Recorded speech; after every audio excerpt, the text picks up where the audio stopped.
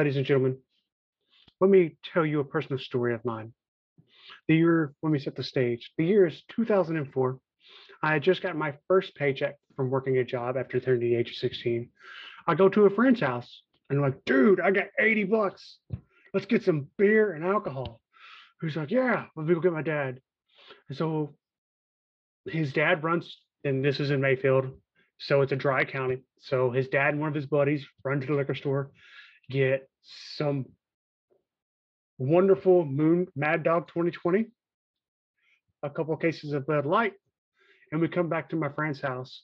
And the night turns into a wonderful 16-year-old drunken stupor between me, two friends, my friend's dad, and one of his old Vietnam War buddies, as we spent 2 hours of the night drunk singing Changes by Black Sabbath.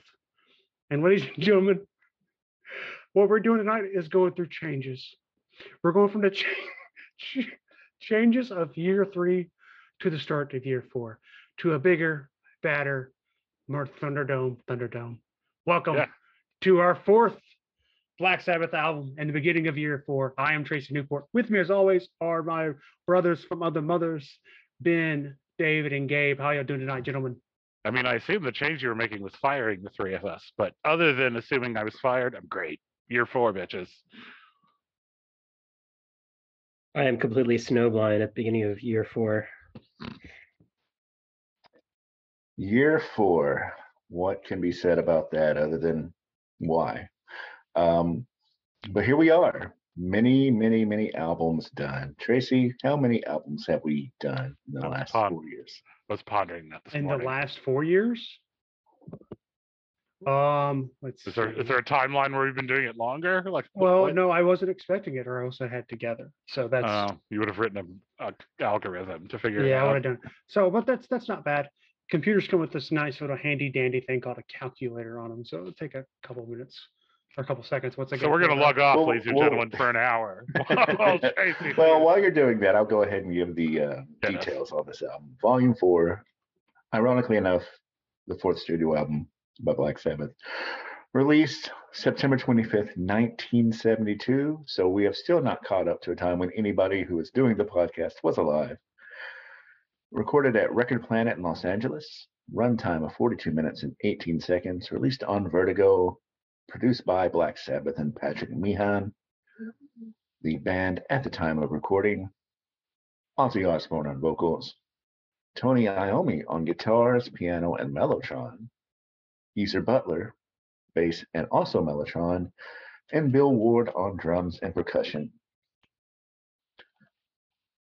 And I have to say, I mean, it's the 70s, still early 70s. It is.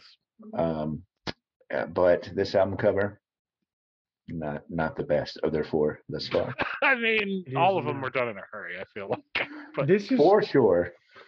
This feels like they just took a negative Ozzy and let's paint it orange and just be done with it. Yeah, I'm pretty sure that's what they did. The weird thing is this album, this is, first of all, the one I know second best after Paranoid. I didn't know Masters of Reality as well, because my friend Brian listened to this album a ton. 2, this is the first time they had almost unlimited money. Right? Because some of those other albums recorded in 10 minutes in a sewer. And this album, they were allowed to spend, depending on what you read, between 60 and 65 grand on. In 1972 money. And yes, that's over $500,000 in 2022 money. So they spent today over $500,000 recording this. Though according to Geezer Butler, they spent another 15 grand, so $75,000 on cocaine during this recording session. That's yeah, I was going to say, what percentage of that was no, that's a whole other, that would be a total of 135, of which 75 was below. And it had its own budget. I assume the record company it was a line item. Directly. It was a line item. So it took about 60 grand or 65 grand, and then 75 grand worth of cocaine to make this thing happen. They were also told, you want to play mellophone? Fine. You want to play piano? Okay. They couldn't get away with it. Well, they weren't even allowed to name their second album what they wanted to name it. Sure. Well, they did have a different. Yeah, they did have a different producer on this one, but they'd made all kinds of money by this point. Oh God, yes. Out of kind of nowhere, to be honest. Correct. Because this is their 4th album, and they've only been been recording albums for like 2 years. Yeah, it's like 2 and change. It's absurd. Yeah. So, because I think they recorded in '69 but released in '70 for the original. Yes. But so yeah, it's like, okay, you guys need all this blow to keep going because now you got to tour this fucker. Yeah, if the last album was the Weed album, they profess. This is the Blow album, I guess. This is the disposable income. Every album. band has to have one, right? Agreed. It's a Well, it's at a the law. time, Motley Crue. It's a law. Yeah. It is written. Gabe, did you know this album? I feel like you knew the other ones. Well, I was actually so my first podcast episode was Masters of Reality. So that was my first time with that record, and it was my first time with this record all the way through. Of course, I knew a couple of songs going in, but essentially it was a new experience for me. That's cool. I do want to call shenanigans on you, Gabe, for one small infraction. Your first recording weekend with us was the Static X Blast. Well, I mean, the first Sabbath recording with you guys. Okay. But yeah, I did that. That was the first one. That's correct. That's not right. Only you, Tracy. You would have been like tonight, like staring at the ceiling, thinking that Gabe lying to you. I mean, they were like a week apart. They were. Yeah, they were. I just watching the fans spin above me. I was like, Gabe lied tonight. I've got to go and edit. I'll edit Tracy's phone, there's like mailbox is just full with people being like, "You fucking asshole! You fucking lied." That's right. So we edit the episode, and your voices would replace with his. My first album. What? He's just like dubbed over it. Like, well, I noticed though that Tracy did not go back and edit the ending of the last release to change what this week's release was supposed to be. So I did actually. I didn't edit it out. I put a post-it at the end of it. Oh, okay. I didn't listen like to on that your part. computer screen. You put a note. But enough of that inside baseball shit. How many albums have we done? We have done 475. So this is our 476 album for that Thunderdome. sounds like us. 2/3 of those have been Slayer. Yeah. In David's Fantasyland. In my mind. Approximately half were Paradise Lost. Yeah, exactly. That's Paradise Lost and Guar. That's Paradise Lost and Guar. And Guar, yeah. We're gonna go through 100 Aussie albums, y'all. That's coming. Yeah, we do, and then we're gonna have to do equally that number of Motorhead albums. All right, so I guess let's go ahead and jump into this. What about you guys? How? Because I was asked whether this was like my first rodeo here with this album. What about you? I knew it because my friend had it, and because I got curious because of some of my favorite songs on the Nativity and Black albums. So these were cover albums by like, Fear Factory and Ministry and Nine Inch Nails. Supernaut was covered by Nine Inch Nails, and that song was so good. I was like, which one is this? So I had a couple entrees into it. That being said, I mean, I haven't listened to it straight through since, dear God, 1995, 6, somewhere like way back then when I was hanging with my friend in high school. So it's been a long time since I spun this record, but this is the one I knew second best after Paranoid. This is probably, of the 4 we've done so far, the one I've known the least. Actually, I've actually spent more time with the other 3 because I mean, I dipped my toe into Black Sabbath waters, but I never really like, I'm gonna listen to this album. It's always been like a greatest hits collection in the sense when it comes to Black Sabbath. Because it wasn't in the PX where you were buying Linkin Park. It wasn't, and it was always like Black Sabbath. I know the songs I need to know by them. I didn't really have the hagiography and history with them, and Thunderdome has now provided an outlet for it. So this is one of the 4 we've done so far coming into it. The one I've known the least, actually, even with that coda added to it. Did we want to do end of year details or? Yes, we will, but let's go ahead and talk about this album. We'll take that on towards the end. So this is an album that has been with me almost as long as the other Black Sabbath albums, because I think I got Paranoid probably before the others, but I think I got the other 3 at the same time of these first 4 anyway, because that was the canon. It was like the first 4 Black Sabbath albums are the shit. Everybody always references that, so I did have them and did buy them pretty early. And when I started listening to metal, and I've had them for a long, long time. One. So yeah, now this is the one of the four that I probably listened to the least. It does have some really great songs on it, but for some reason I think that the other end might just be because this one is slightly longer, at least than a couple of the others. And like David said, the Nativity in Black albums were great. The version of Supernaut that is on there by the 1,000 Homo DJs. That's what it is. Yeah, Al Jorgensen and Trent Reznor. So we might as well say Ministry and Nine Inch Nails together. Is fantastic. It's so good. But yeah, man, I mean, I think that this is, you can tell that they have a freedom on this album that they didn't have on the other albums, because they bring in the mellotron, they bring in the piano, things. It's funny because for an album that apparently was written on copious amounts of cocaine, it doesn't feel like it's white knuckled all the way through. I agree with that. I assume their metabolism had reached beast mode, and so at this point it was acting as a downer. It's like Ritalin. Yeah. This is their ADHD medicine. Well, that's probably somewhat true with Ozzy. I'm not joking, actually. Yeah. Yes, indeed. I think there is an element to that. Well, brokers banging it out. There are different, and we don't have to get into this. I can imagine it, having been around artists. Yeah. But unlimited money, unlimited flexibility. I mean, fucking piano's happening. They weren't allowed to do any of this shit. As I said, they weren't even allowed to name their own album the second time around. You're going to piss people off. No, not War Pigs. No, you don't. I think it's interesting to hear you talk about this being a place where they feel comfortable experimenting. I think that comfort can be seen, but I think that it's not as successful as perhaps the experimental moments on Masters of Reality, where they were kind of dipping their toes in and weren't really sure what they were doing, and maybe not always 100% free to do what they wanted to do. So while this album may be more daring, I don't think it is as cohesive or as ultimately successful because of that.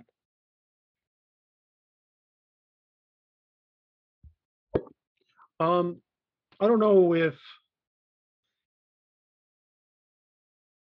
for me, this album came across as much more of the four we've done so far. Definitely the most polished, the most well produced, and it's due to them having that time to spend with it and actually kind of like knuckle everything down to like exactly how they're wanting to do it.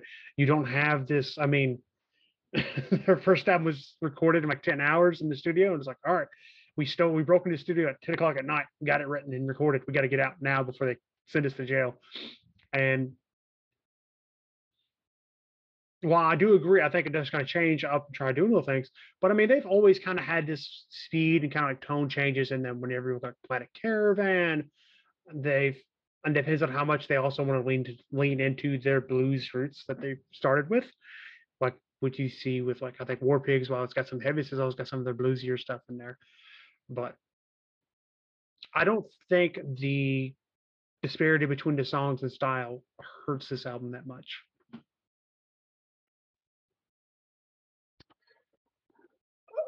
Well, I think I don't know how you quantify that much. And I guess we'll do that when we get into grades. Because I do agree with Gabe that I think that this is weaker than the other three albums. How much weaker? Hard to say, because there are still some monstrous songs on here. But you can kind of tell. I mean, they're still following the Black Sabbath trademark formula in that they have some heavy songs, a couple of bluesy, they throw in a couple of instrumentals, but it goes beyond just the instruments that they're using, like the piano and the mellotron that they brought in. The vibe is different. They have moved away from some of the political stuff, although it's still some political, but this is a much more overtly drug influence, except for Sweet Leaf, which was on an earlier album.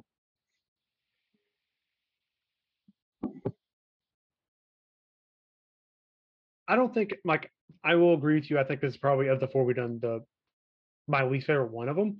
But I don't think, compared to how Gabe was talking about, like, that, the way he phrased it sounded like a letter grader drop, floor drop, and I don't think it's that much of a drop for me.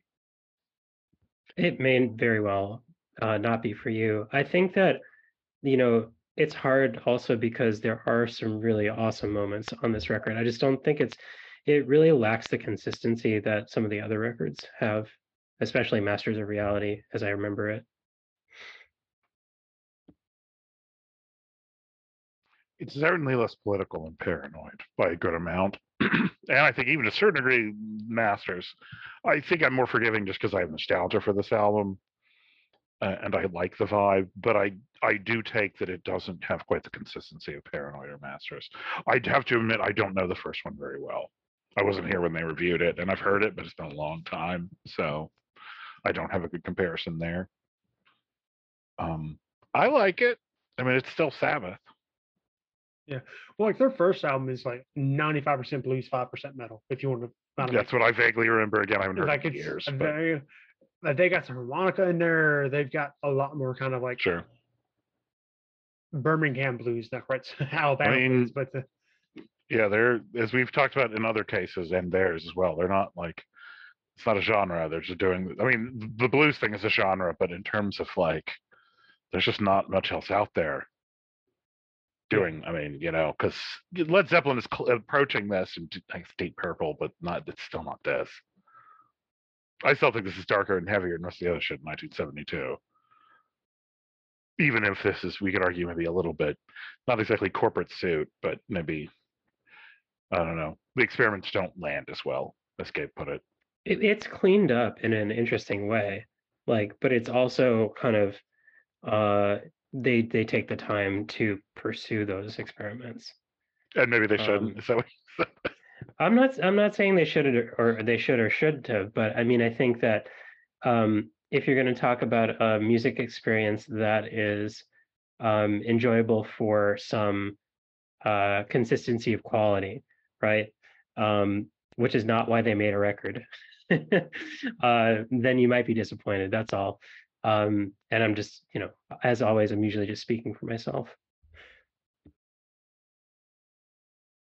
You are but one man and can do no less. But also, I mean, it's art. Like, you know, you can't ask them to, like, I don't know, especially if they have the freedom to do what they want to do. Why would they do what someone else wanted to do? Well, and to that point, you know, this, we should also again point out that this is a lot of content really, really quickly, combined with the touring and stuff. So I'm sure that they, you know, fuck, even though they're still doing it 50 something years later, playing War Pigs every night, you know, I'm sure that they were ready to do some new stuff. And to David's point about like darker in some ways than anything else that was coming out in 72, the other stuff that can be considered heavy metal, you know, you have a couple of Uriah Heep albums, Thin Lizzy, Deep Purple, maybe the first Scorpions album. So yeah, not a whole lot of what we would consider, and we would probably have debates of whether some of that is heavy metal or hard rock. And you know, sure, at that point, as we've talked about ad nauseum, this early, there's really not much of a difference. But so yeah, I see that. You know, drugs are an influence. They were an influence on earlier albums as well, as we talked about. They were well-established road warriors and had been doing a lot. They have a new producer in the studio and have a freedom that they haven't had. So yeah, all those. It is honestly amazing that this album coheres as well as it does under all of that.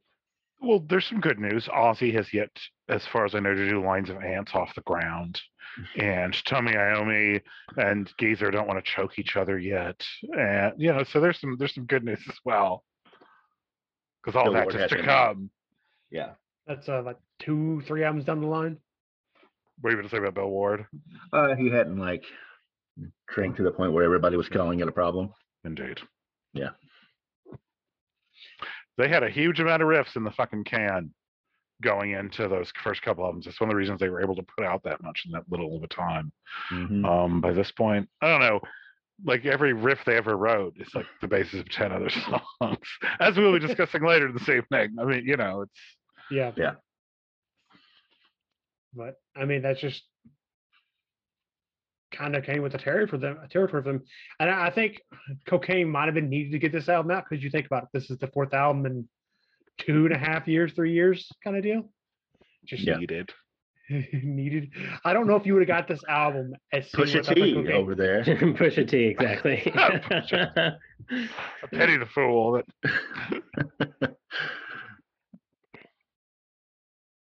You to increase your prolificness in songwriting? Do this white powder cocaine. Well, David. Tracy's really selling it. Yeah. I just read that what Ozzy and the boys wanted to call this album was Snowblind, and the record company's like, that's too obvious.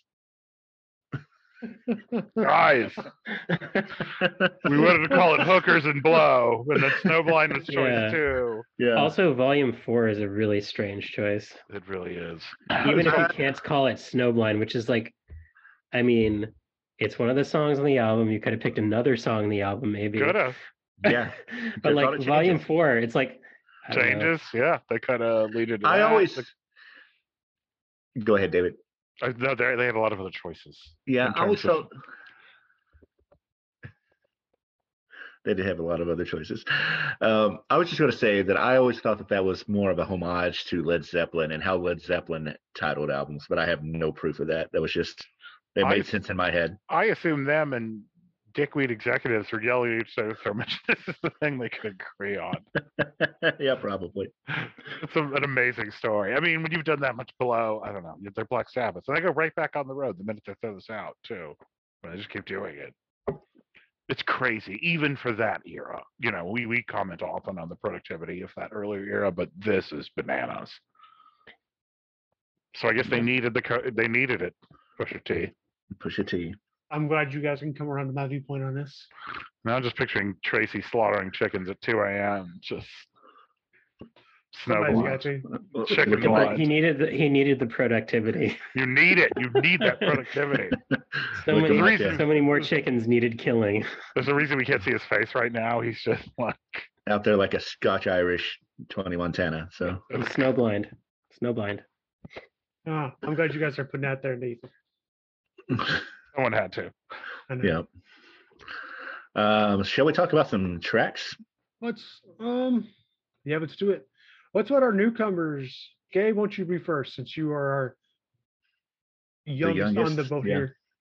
The least tenured. Let's go with least tenured on the Thunderdome cruise. Everyone all of us have tenure, damn it.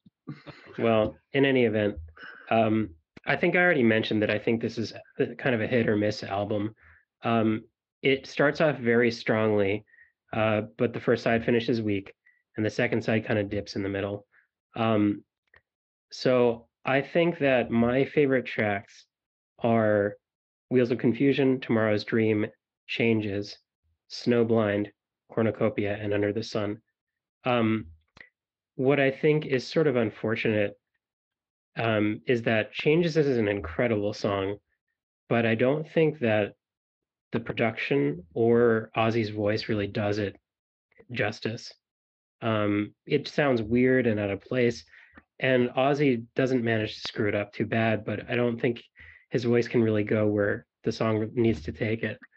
I've heard a cover song, which is also like the unfortunate part about this is that I heard a sort of a soul singer, like a sort of a Motown type soul singer, like attack this in the 2010s and just totally wrecks it on the emotional scale. It's like a 12, it's like out of 10. And did that version have a breakdown? You would think so. You would think so. An emotional breakdown. Like I think I sent you guys the video in our group chat. It's basically the guy like having a breakdown silently in front of you. And yeah, it's a nightmare. But anyway, I think the songs that I mentioned are really, really great.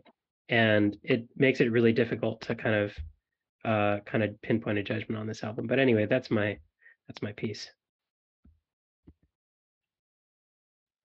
Are we doing this in order of descendancy? What are we doing, Tracy? Let's do descendancy, yeah. I think this album is awesome. It opens strong. I like Wheels of Confusion. Eternal Dream is okay. I think Changes is quite powerful, though I admit Ozzy, I don't know. His voice is better than it is later. So, but my favorite part of the album is the run of Supernaut, Snowblind to Cornucopia. Those songs are awesome. Love Supernaut. So I actually really like the middle of this record. You know, the 8 and 9 are okay, and then I really like the closer. So it's sort of like a double-decker sandwich. But there's not a bad song on here, in my opinion. And it's maybe a little long. I'm sure Ben is probably 42 minutes. That isn't too bad. I guess the other ones were probably about that long, but it's a fun record. It was really nice listening to it. This cover is real stupid, y'all. Sorry, I'm just looking at it as I'm scrolling down. Why? They could have called this album Supernaut. They could have called it Tomorrow's Dream. They could have called it St. Vitus Dance. It Cornucopia. would have fit the Cornucopia, Under the Sun, Wheels of Confusion. Land of Tomorrow's Dream Confusion. is a great one. I think Tomorrow's Dream is they could have anyway. They were pissed because I couldn't call it Hookers and Blow, so this is what we get. Yeah. I guess Ben, given he's not the spreadsheet, is Well, next. I was going to Since I'm not the spreadsheet, I guess I got to go next. Well, I was going to say the actual idea for Thunderdome came from Ben's brain, and he brought it to me over at dinner at Buffalo Wild Wings one December. So Ben is the godfather, so he can go last on this one. I really enjoyed the front half of this album, from Wheels of Confusion to Snowblind. I think about Cornucopia on, it kind of falls off on the back end. But really, the best parts of this album is Changes, Supernaut, and Snowblind, though. So I think Wheels of Confusion is a pretty strong opener. I'm not super sold on Tomorrow's Dream. It's okay. But Changes, great song. I agree that Ozzy's voice is a little weak for what it's going for, but he still managed to convey the emotion. So I will give it credit for that. And as somebody who listens to Bob Dylan, I can't really complain about anybody else's voice. Supernaut, to me, that is the track on this album. I mean, it is the best track by far. I love Snowblind. Cornucopia is good. I actually like Laguna Sunrise, where they're just like pseudo spaghetti western instrumental thing that they were doing there. But yeah, really not a ton of bad stuff on here. I could have done without the first instrumental, but where it hits hard. Again, as much as I love Supernaut, Snowblind is also a hell of a track.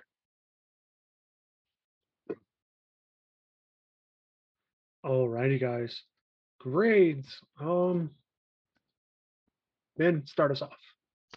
A-. It's not quite as good as the other three, but it's still great, and there's a slight legacy bump there, I will admit. I'm right there with you, A- as well. That's what I gave their self-titled debut as well. And I think this is right about on par with it, maybe just a little step down. So if this is their first one's a 92, this one's a 91.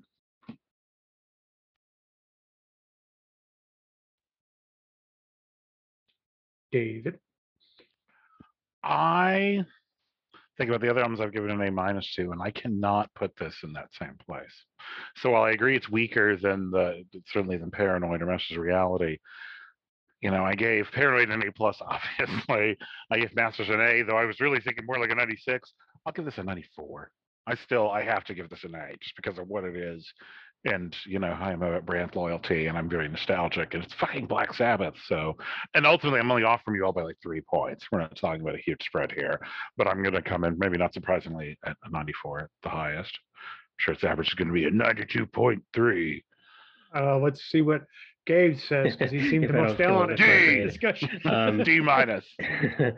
So I think I'm sitting kind of between a B and a B+, because the songs that I think are not great, and somebody's going to kill me, but like I'm just not high on Supernaut just yet. Like I'm not sold on it. But I think that the instrumentals are a total waste of time for me, and St. Vitus Dance is also a little bit weak. So it's got enough weak moments to kind of do a little bit of damage. Changes is like a super huge achievement of like songwriting. Like I can't say that I'm totally fond of the execution, but I think that it is a really great song, and it doesn't fit at all on this record, but it's great. So given that, I would say like sort of B/B+. say 86.5. Yeah, sounds good. That gives us an average of 91. Would you buy this album, gentlemen? Sure. To complete the collection? Yeah. Yeah. I have before. I'm sure I will again. Alrighty. I would now. I didn't then just because he had it. Yeah. So I just listened to it with him. But yeah, I'd buy it now. Awesome. So Well- what are we doing to open year 5? I don't know the album after this, I have to confess. To open year 4. Oh, year 5 is Sabbath Bloody Sabbath. This is the opener. Got it. Yeah, of course. I'm just looking ahead because what we're doing next Come on, in David. terms of Get with this arc. the program. You didn't know that either. So- I mean, I didn't know it, but I suspected knew it it. with like, I I don't know, suspected it. 99% certainty. I knew they hadn't broken up yet, but I don't know. I wasn't sure which album it was. I know some of the later ones better, believe it or not. I had like Dehumanizer and Mob Rules and stuff. Like I guess because it was the 80s and I was buying albums. I don't know. The first Black Sabbath album I ever bought was actually Dehumanizer. So I went backwards, or I guess that's the middle. Rodney James Dio. So, and some of the first places I heard Sabbath were in like video games that rock and car racer or whatever that game was that had all the classic rock and metal playing. You fucking racing on the moon. Rock and roll racer. Anyway, the point is Rodney James Dio exists and this album exists, and I guess it's a 91. I just think of other albums we've given a 91 to. I don't know, man. We need a full gut. We need to tuck all the grades down to like D. Start over. Are you saying there's some grade inflation here? I mean, part of it is we pick shit we like. I will admit Tracy's random spreadsheet of prog we hated really kept grades in line. I'm just saying. Speaking of which, Tracy, what are the average grades this year? So, to nobody's surprise, the lowest average grade we had this year was an 82.98. That is courtesy of Mr. VF Holster himself, Ben Of course. Lindsay. There's no doubt. But next up was the newcomer to add a little balance to mine and David's fanboyism, and Gabe's 85.65.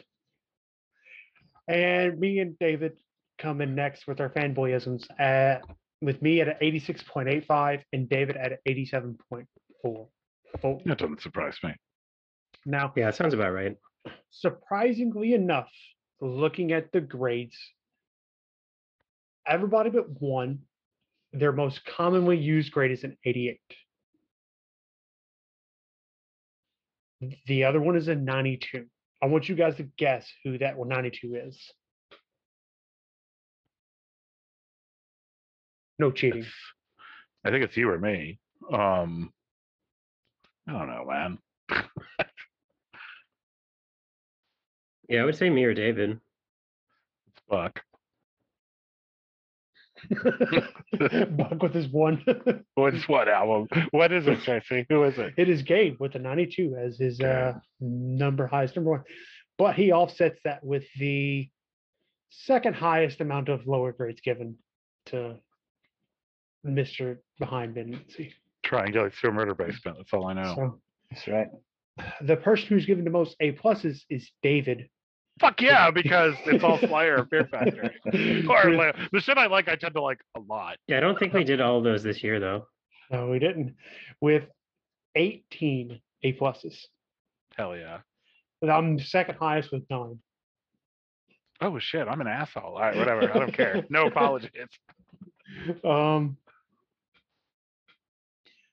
As for, we introduced a new award halfway through this year, and we dubbed it the Benjamin R. Lindsay Award for the shortest album for the week. The person who had the shortest album of the entire year that we were tracking it was Ben himself with Deicide, Once Upon the Cross. That's a short Um, album. That was Gabe, very yours- short. 28 minutes and 10 seconds. Yeah, sounds about right. It was like a third of a workout. I was like, shit, they aside. So just to kind of tell where we will all like put our albums at, Gabe was the second shortest with 31 minutes and 6 seconds and Dismembers Like an Ever-Flowing Stream. David was second with 31 minutes and 8 seconds with Corpse Grinder. And I was last with 35 minutes and 50 seconds Body Count Carnivore. All the other albums are an hour and 35 minutes. Sorry, I felt like Tracy. it sometimes. But the person who had the shortest albums the most was Gabe himself, doubling the second highest with 10 albums the shortest of the week, with me being second with 5. Ben actually had the least number of albums, the shortest, at 2. Kind of ironic. Yeah, a little bit, but I still had the shortest. It got in where it counts. Yeah. You earned the name, your name in the award after you. Yeah. But yeah, those were our. Anything else you guys like to know about Dave? Well, since you get told how many A pluses you and David gave, you should probably tell how many me and Gabe gave. None. You two are hard men to please. Oh, I see. Power Slave was in this year. I mean, obviously, I get a bunch of A pluses. So Ben has 3 A pluses and Gabe has 1 A plus. Like there was one album this year that he really enjoyed. Well, Wow. I mean, I think that I probably just take the rubric a little more seriously at times than maybe I should. But I think that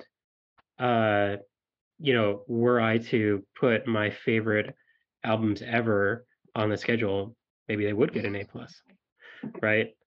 But I don't think I've tried to do that. You should. I'm trying to find your 1 A plus.